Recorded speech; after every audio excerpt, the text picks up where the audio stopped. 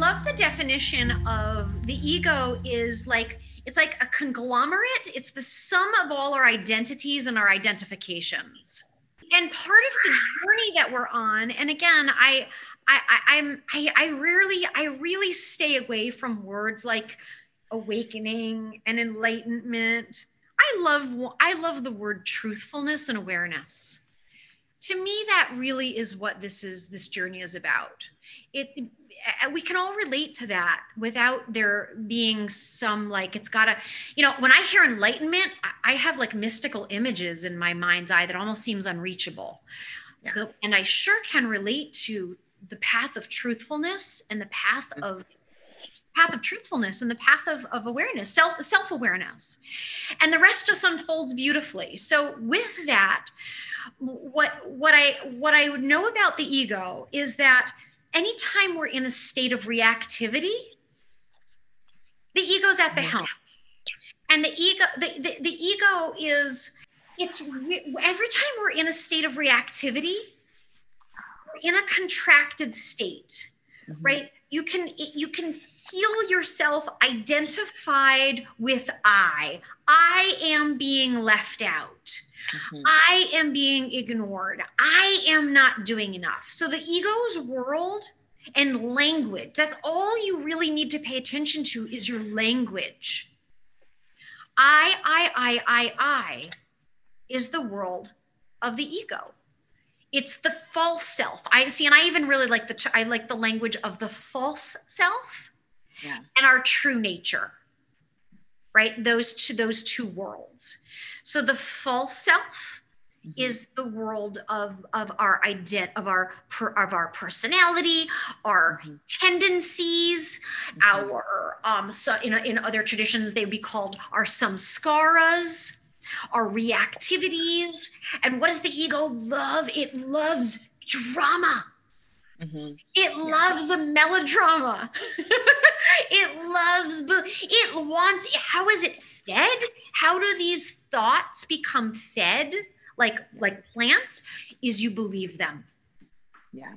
How do our egoic tendencies and our dramas get bigger and bigger? Is because we believe them and we water them, and then we act as if what we're thinking internally and saying, our inner dialogue, is true. Yeah. So for me, again, if I can't break it down into practical, simple language and apply it in my life and recognize when it's at the helm, it's just more concepts that don't make a difference.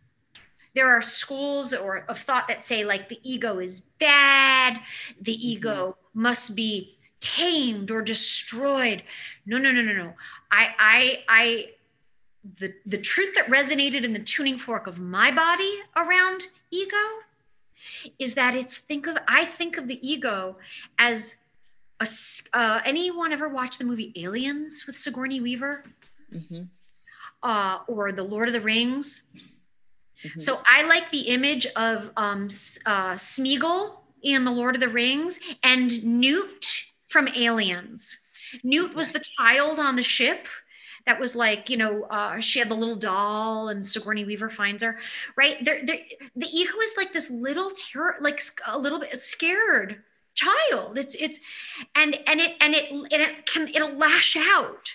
And we can feel, even when we're in reactivity, it's like, I love the question of, okay, and how old do I feel right now? That's one of my favorite questions when I'm reactive is, okay, hang on, pause. Let's not do harm to myself or another, to the best of my ability. How old do I feel right now? And I can find, is it like my 4-year-old self reactive? Is it my 15-year-old self? Is it my 8-year-old self? About how old do I feel? And it's the little child. Right. And so what would you do if you met a scared child? There's no defeating it or destroying it. You meet it with tenderness. You meet it with understanding. You meet it with compassion, right? What does the hurt ego do? What does a hurt child do? We lash out. So there's when that happens, I invite you to move away from any beliefs that would have you think of the ego and our egoic tendencies. I really like that term better than, so that ego doesn't sound like the solid thing. It's a series of tendencies, of habituated patterns of reactivity. And we want to meet that with understanding, with tenderness, with compassion, and also with some action. What does it need so that we can start to help it to reconcile this? Where did that belief come from? When did I first start believing that thought? That I'm no good, right? My mother, when I was 10 years old, like I came home, it was like the second or third year in a row of coming home crying because kids would tease me. And she just, one day, she just takes my sweet little face in her hands. And I had a really funny looking little face. It was so funny looking. And she says to me, Danny, you just have a face that only a mother could love. With all her heart, she meant well with that. I had some work to do to unpack that, friends, over my life. So you can go back and find, when did you first start believing that thought? We have experiences in our lives, right? So you want to go back and start to meet these aspects of yourself with some understanding and recognize that the adult you now can start to reconcile that, and can start to bring some awareness, to start to meet that with some exploration and some compassion. Where do you feel it in your body? Where and when do you first remember experiencing that thought and those sensations, that story? What would that, if you could go back to that scene, what would the you now say to her in that scene, right? Like if I were there with my mom, I'd be like, oh, mama, like if it was like me right now and my mom and that 10-year-old little face, right? I'd be like, oh, sweetheart, that's not what she meant. Mom, I love you. Not the best thing to say. Like you can go back in your meditations and start to bring some healing to it gently and with awareness and with the current you that knows that's not true. Now you can start the exploration of recognizing, and I love when Katie says, Byron Katie, she'll say, just start to question the thoughts and scenes that hurt. Question what you think and believe true that hurts, that hurts. Anything else, keep. Don't question the thoughts that are uplifting and wonderful. Keep those stories. Keep that alive for now, right? It is innocent. And lastly, what I really would say about the ego is that, and I love one of my friends and mentors, you'll hear me refer to two teachers primarily, Byron Katie and my dear friend Ram.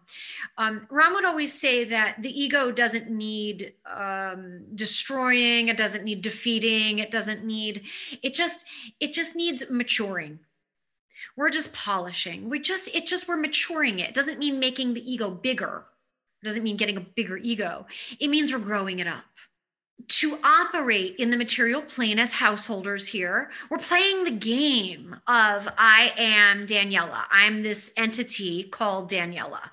Yet we want to have an awareness of ourselves a bit like with a nod and a wink, like recognizing that we're like playing a character in this play. And as some of you have heard Jeannie say before many times, playing life full out, fully engaged, and not attached to the outcome, right? Not attached. A great book to recommend, The Elegance of Simplicity by Sophie McLean. I honestly think it's one of the best books that describes the genesis of the formation of our ego. Our ego forms essentially as a series of protective reactions from stress points in our life. And typically there are certain ages that we experience stressors or traumas, you could see with a little t or a big T. something that we decide about ourselves, usually around the age of 5 or 6. Then something happens around 11ish, and then something again around 15ish. And it's from a series of events at points in our development that our ego is really the primary egoic tendencies become pretty solidified. And this book, in my opinion, does one of the best jobs in just showing the genesis of the author's ego development over her life in a really, really beautiful way. It's told in a beautiful story that really unfolds like a really good myth. And it's riveting. It's hard to put down, and you'd enjoy it on Audible too. It's really wonderful to listen to. She has a wonderful French accent, and Karen, who plays the other role in the book, she was the voice of Australian Siri.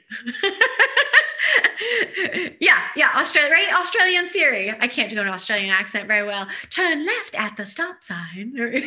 So they're really, really wonderful. And they had a blast recording the audiobook. So it's really, really excellent.